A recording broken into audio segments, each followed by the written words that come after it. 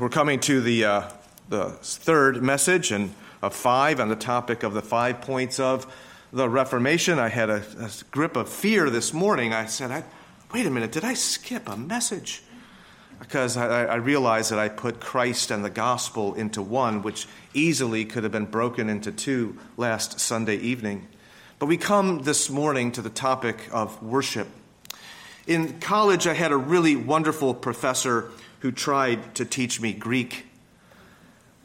He did a great job. I wasn't a good student. He was actually teaching me English before I could learn Greek. And I learned Greek better, I think really pretty decent in seminary. But he just knocked off a lot of rough edges. He, in his teaching, would oftentimes refer to the statement that it was almost impossible. He was a student of the New Testament. His background was in Hellenistics and the whole Greek culture. And he said it was basically impossible for us in our day and age to put our feet in the shoes of a first century Jew, to understand their mindset. And I think about that phrase, and I think to some degree it also applies to understanding what it must have been like to be a 16th century Roman Catholic, to understand what it was like to be a follower of the Pope and to worship in that day. Worship was something that the priests did, and not you. It's something that those people at the front accomplished in the church and not something that you entered into.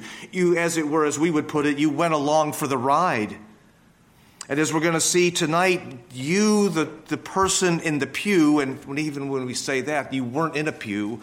When you went to the church, for the most part, you stood the whole time, which is, again, very different than our context. You were not considered the church. The church was the hierarchy. The church was the Pope and the cardinals and the bishops and the priests, you see. You would listen during worship and try to understand and gain something out of the service as everything flowed up to participating in the Mass.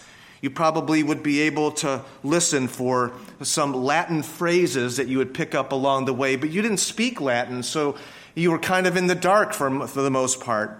But during the Mass, you would listen for those words that would stand out. Hoc est pacem. This is my body. And you knew that is when the miracle took place. That's when the bread became the flesh of Jesus. That's when the wine became his blood. The miracle took place by the hand of your priest. And he then presented these gifts unto you. By the way, hoc est pacem is the root from which we get hocus pocus. The idea of magic, something has taken place. No kidding. So we see that worship and the church were very, very different prior to the Protestant Reformation. In fact, we can go back to the year 1215 and see 2 very pivotal actions that would eventually fork in the road in the 16th century.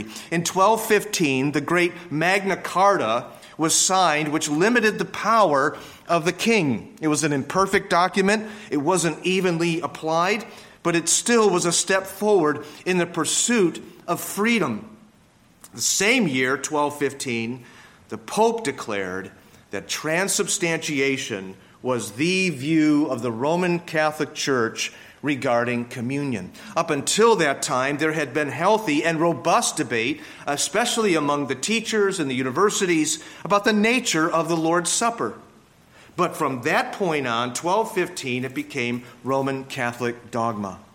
So here you have a document of liberty, and you have a church law that ultimately would enslave the minds of the people of God to a false mysticism.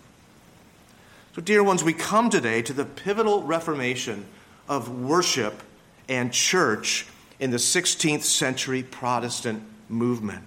And really, thinking about what we studied last week, how could it be otherwise? If the Bible is buried beneath tradition and a dead language, if Christ is seen either exclusively as a judge who cannot be reached, he's afar off and just to be feared, or a man bitterly treated so as to elicit pity from you, if he's approachable only through the saints and your works of penitence, and if the gospel is anything other than the good news of Jesus Christ and his finished saving work on the cross, victorious for sinners to bring them to heaven, this is going to change both church and worship. In truth, church and worship had perpetuated the conditions in the 1500s of keeping the Bible away from the masses and keeping Christ, as it were, afar off and his vicar here on earth. And the gospel, the good news, the whole point of the Bible, being twisted into something far from what it originally was given. We're looking at the Reformation of the church tonight, and we'll be looking then at worship this morning. I could easily have reversed this because I frankly confess, they are so closely connected when we think about it. It's hard for us to even conceptualize, much less grasp. But the church was not the people of the congregation in Luther's day. The church was the hierarchy, the leadership, the pope. The congregation was not the church. Believers were not the church. Luther and others had to restore the priesthood of all believers because of how priests had eclipsed the truth. And likewise, worship was not something the congregation did. They participated only in a minimal way. And what the priests and bishops and cardinals and popes did was ultimately what mattered. The church was accepted because of them, and you went along. And as we saw here at the center was this miracle of the Mass. Hierarchy and mysticism, those form both the skeleton and the sinew of the Roman Catholic experience. But a return to the Bible changed that for those who fled from this anti-Christian system. And so worship we take up first because of how vital this is. We are saved by the grace of God, by the gospel of Jesus Christ, to have fellowship with God, to be brought into union and communion with him, and especially to adore him. There is no reforming of the church without reforming holy worship. Man is made to worship God. Worship is central to the identity of man. We are lost without worship. We are saved for worship, and we are wired for worship. Everyone, you recognize, everyone worships. You have never met a single human being that does not worship. You're going to, as Bob Dylan put it, you're going to serve somebody. When man fell into sin, he did not cease to be a worshiper. He ceased being a worshiper of God, but he did not cease being a worshiper and began to worship the creature instead of the Creator. Worship comes from the Old English word worthship, ascribing worth to one who we believe is worthy. And we read in our Bibles that there is only one that is worthy, the triune God, Father, Son, and Holy Spirit. And so ultimately everybody has as an object of adoration, an ultimate praise, an ultimate object before which they are attached and bow down. In ancient times, you could see them. They were gods of wood and of stone and of precious metals. In modern times, we have gotten more sophisticated, I think in large part because of the influence of the gospel.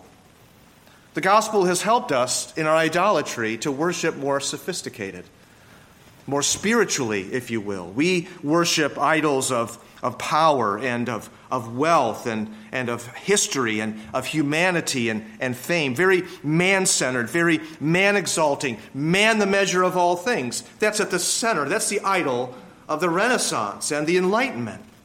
And it still continues in postmodernism today, where we are bowing down to absolute chance and relativism.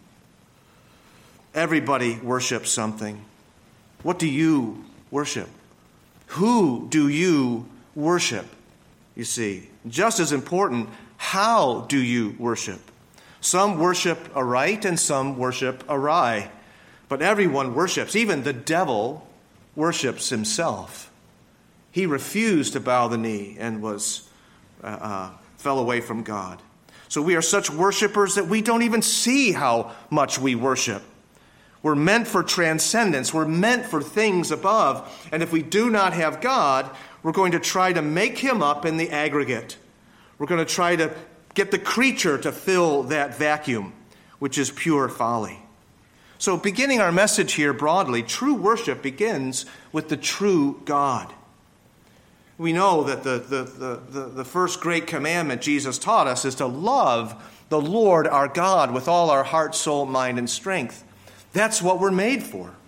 We're made to have this fellowship with this God who has made us and to love him supremely with all of our might, with our whole being. We're to do so at all times, in all places, to the high purpose of his glory and not to our own glory.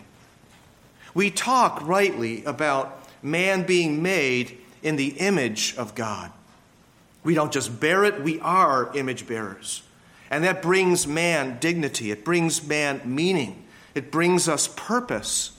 But really, we being made in the image of God is to give ourselves back to God that fits with us. We're not going to be at rest until that happens. We're right to say with Augustine that man's heart is restless until we find our rest in him. And you see, all of history could be put under that rubric. Man's history, man's philosophies, man's outlook on life is ruled by this restlessness, this godlessness that he's trying to desperately fill up in his own way, shape, or form. Look at these mad pursuits. Every generation trying to fill what Pascal said is that God-sized hole in the heart with something less, with something that's incompetent to satisfy. And how they pursue it. And even when they do attain it, they are dissatisfied.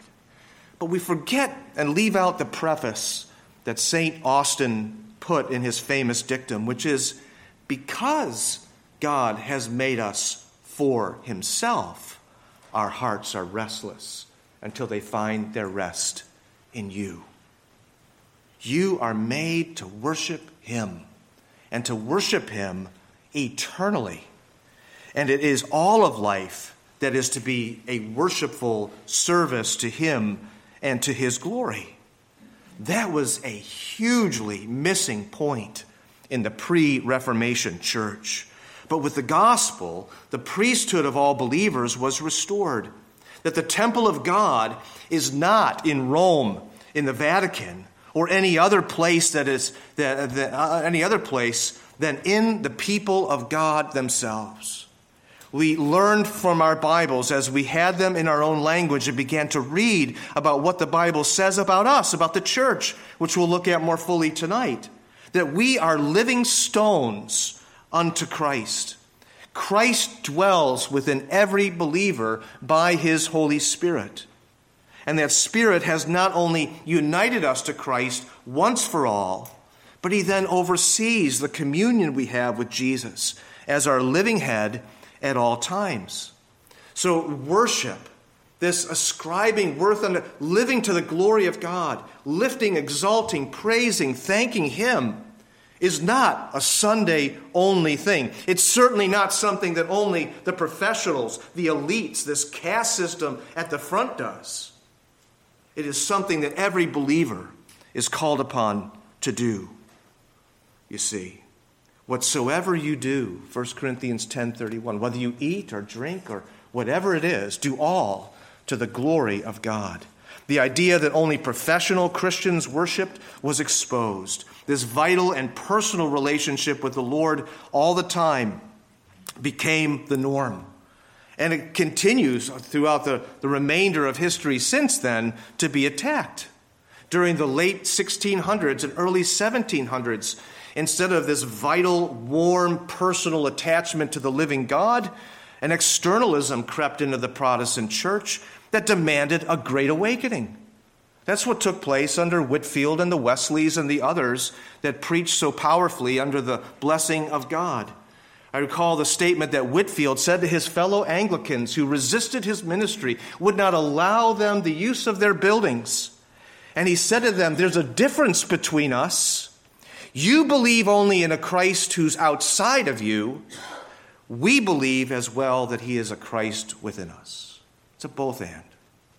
So restoring that vital personal Christianity was absolutely necessary in what then came to be called evangelicalism. Believing the gospel with both sides of that gospel, as we've mentioned several times from this pulpit, the duplex gratia, the power within and the forgiveness without that is central to the good news. Now, the problem with evangelicalism has been over the past 150 years, and more pronounced more lately, is the place of corporate worship becoming marginalized. Well, it's just me and Jesus. I'm a living stone. I've been saved. Why do I need the institutional church? Why do I need corporate worship? I worship God at home. I worship God in my devotions. I can just turn on religious programming and so forth. And this has become especially pronounced after the pandemic that has hit us. People are not getting back into the groove of coming back to church and to uniting in communion with the saints. That's been the difficulty. Corporate worship has become marginalized. The institutional church has been demeaned, and the need of a teaching and leading ministry has been diminished. And we see that in the individualism in Western society and America in particular. The church as a living, organic body has indeed spread its wings in magnificent ways. The whole church being engaged in the service of the Lord, but the nuts and bolts of the church as an orderly and self-propagating body, that has been ignored to our detriment. But more on that tonight. See how you talk about worship and you start talking about the church. And you talk about the church and you start talking about worship. You can't really totally separate those two. But this bring us back then to the nature of corporate worship, what we are doing right now. The Lord calls us to worship him all the day long, but he gathers his people in congregations to serve him in holy worship. Worship is something God desires first. He is the one who takes the lead. Worship is not some idea that a group of Christian leaders somewhere back in history said, hey, this would be a great idea. No, God himself has instituted these things. This is lost on many. True worship does not begin in the heart of man. True worship begins in the heart of God. True worship descends from above before arising as it touches our heart to bring the adoration that God deserves to him. And this is why the imaginations of man cannot be the standard of worship. We should understand this. People want to respond. They've been touched by God. They have been moved by the grace of God, the love of God, the generosity of the Lord. And you want to be spontaneous in these things, but that spontaneity needs to be directed and led by the Word of God. That's the point. And that's where we run into passages in the Bible, like Matthew 15 and the parallel in Mark 7. Whenever man acts imaginatively and brings that into worship, it corrupts that worship. Notice the language quoted from Isaiah 29 in verses 8 and 9. This people honors me with their lips, but their heart is far away from me. There's external worship. But in vain do they worship me, teaching as doctrines the precepts of men. When man brings his own standard to worship, that's when we are in trouble. God is telling us here that automatically, when we follow the dictates of man, whether they are our emotions and in our experiences become the standard, or whether we're following some long-followed tradition that is contrary to Scripture, what is the principle? The principle arises from God himself. God is not only the center of worship then, he is the guide. He is the standard. As we prayed earlier, God is the audience and not we. God tells us how we are to approach him. and what it is that pleases him. Do you ever walk away from worship and you say, was God pleased with my worship today? Well, you can be certain that if you're worshiping in ways that are not commanded in Scripture, he's not too keen on that at all. If you're following just the precepts, the traditions, ideas that just arise from men, we're in trouble. That's what we find here. Our desires, our thoughts need to be brought into conformity with his thoughts, with his desires, and with his will. The problem is that you and I live in a world that wants us to be conformed to it. This world has its own worship forms, its own worship ways that says, here, think this way, follow this way, feel this way. And we need to battle that as part of this present evil age. That's really the true worship war that has been all throughout history. And you are still, Christian, all of us are part of this present evil age. We still have our own desires. We still have our own likes and dislikes. And we're all somewhere along the spectrum of sanctification and growing in our worship and in our understanding.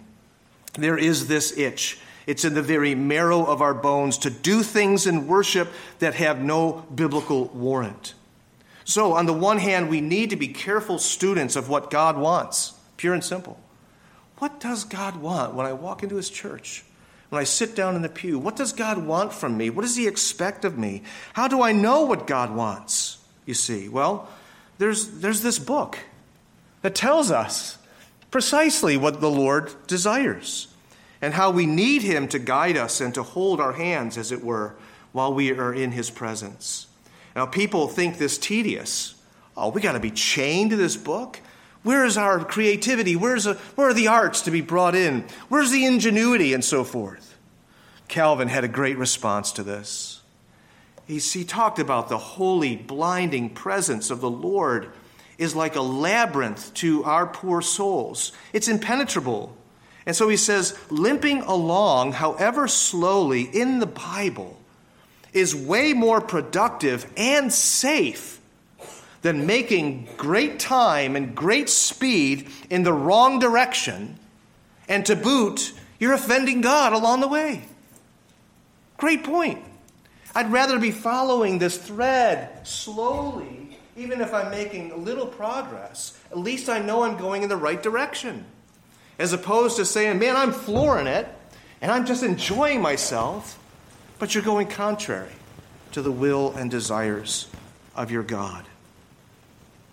But there is this itch.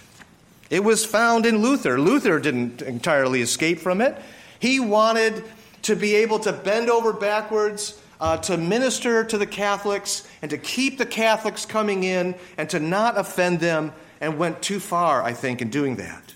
He allowed things in worship that were not commanded by God, and that's why you see something of a half-reformed worship in Lutheranism.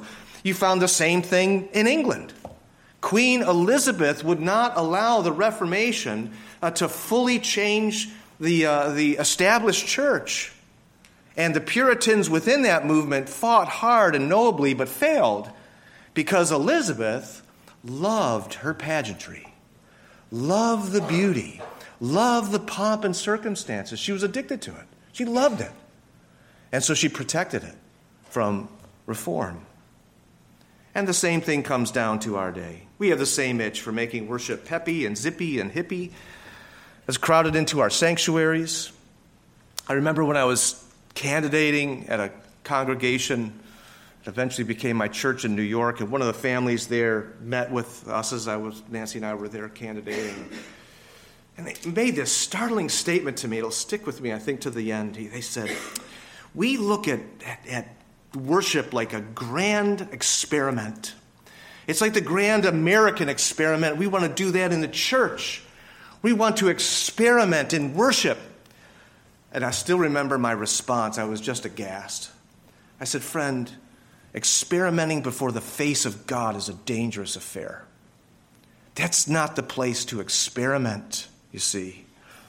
And we're like, whoa. It turned out to be the only ones who voted.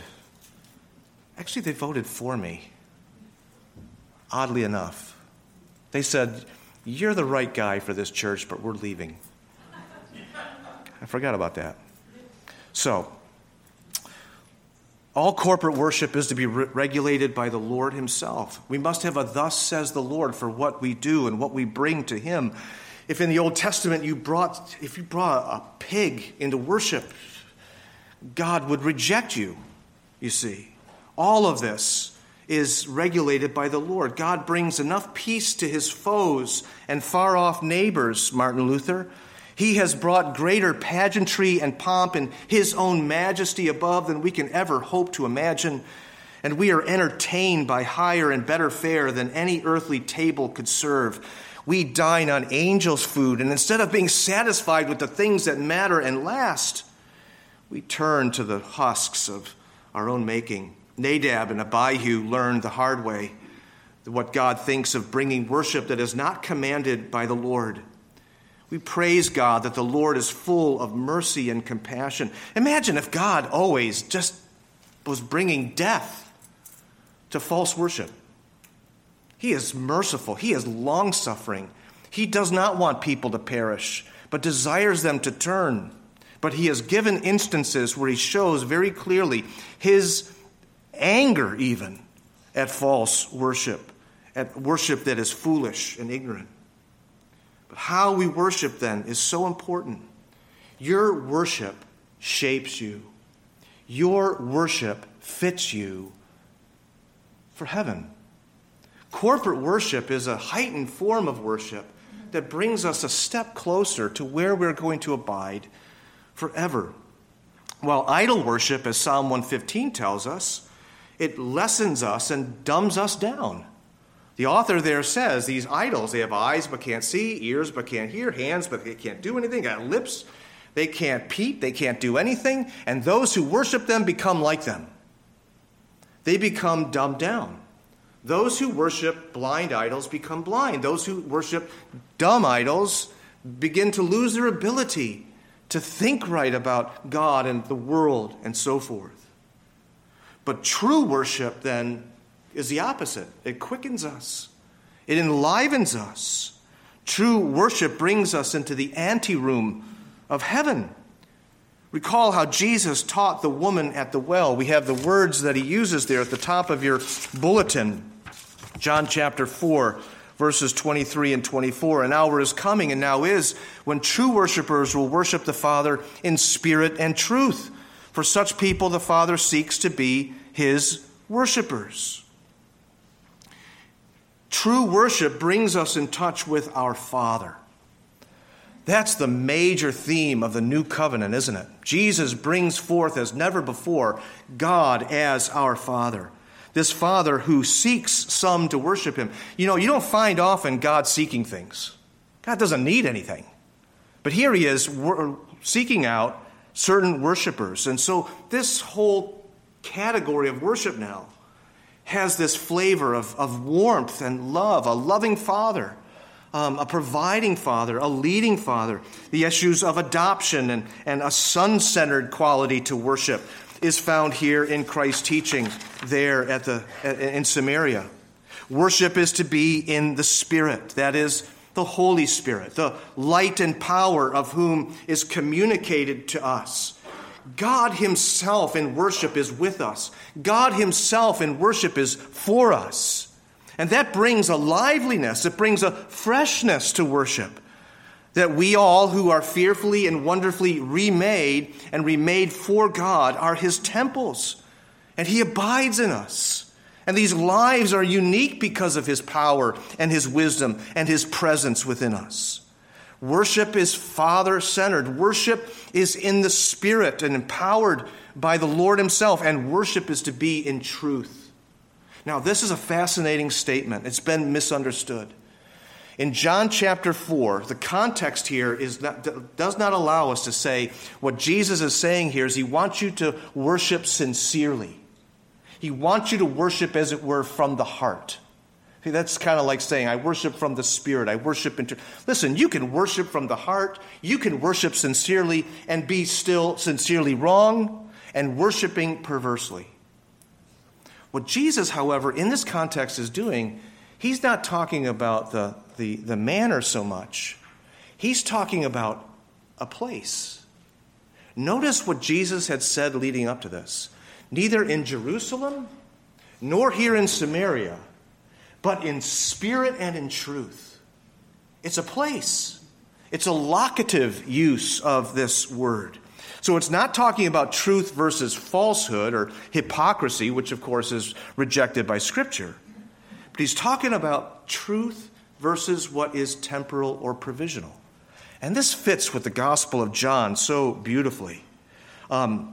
He uses true and truth in this way. Jesus means the genuine as opposed to what is provisional or temporary. Jesus said, "You had the bread from Moses, manna. I am the true bread that came down from heaven." He's not saying that Moses' bread was lying bread. He's saying it was provisional. It was temporary. I am the true and eternal bread. He uses the same thing as the true vine, as opposed to being engrafted into Israel, which is likened to a vine. He is the true door. He is the true life. That means he is the genuine. He's the fulfillment. He's the real. And that's what we find here. Worship is about reality. Worship is about connecting with God. And worship then here speaks of having this heavenly reality with us. It brings us up to Christ, who has come to earth and now has returned and brings us to that place that is above. So worship is, because of the resurrection and ascension of Jesus, a heavenly affair, a worship in the Jerusalem that is above. Above, not in a disconnected upper registry or Platonic upper room, but in a unified oneness with Jesus and his one church that stretches from heaven to earth. We don't have two churches, one in heaven and on earth. It's one church, and part of us is triumphant, and part of us is still in the military. So, these three things. Your worship is to be familial and warm because God is the center as your Father. It is to be powerful. It is to be dynamic. If you find your worship is dull, ask the Spirit to quicken your heart, to help you. And then this has got to be central, the reality, the heavenliness of what we do, of really connecting with the Lord. Is this what our communion is marked by in this local church? Is this the communion of our churches across our denomination? Paul Tripp says, God has designed us to regularly gather together and remember the things that are worth living for. For all of us, things rise to levels of importance far beyond their true significance and begin to command the thoughts, motives, desires, choices, and allegiance of our hearts. As human beings made in God's image, we don't live by instinct. We are value-oriented, goal-oriented, purpose-oriented, and importance-oriented.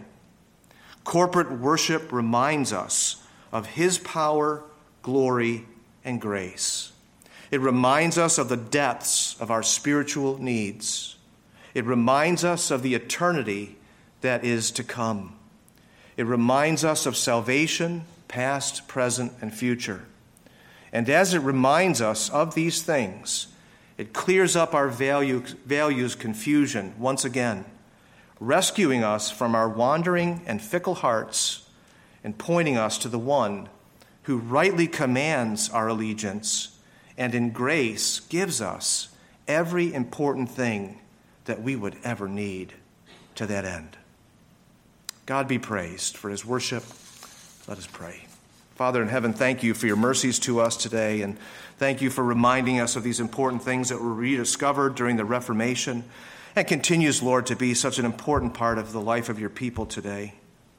As one of the Puritans has put it, we know, Lord, that you love but three things in this world. You love your truth, you love your worship, and you love your people. And it's hard to say which you love the best. We know, Lord, that you love worship. You delight to meet with your people.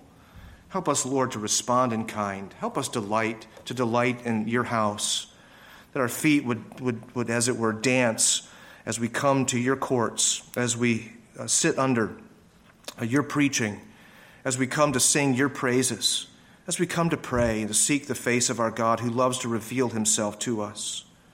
Remind us, Lord, of your generosity, of your goodness, as well as of your greatness, and make us true worshipers of the living God. Oh, Lord, fill our hearts, we pray. Help us, Lord, to always enter into your courts with joy, and grant to us this fellowship always. In Jesus' name, amen.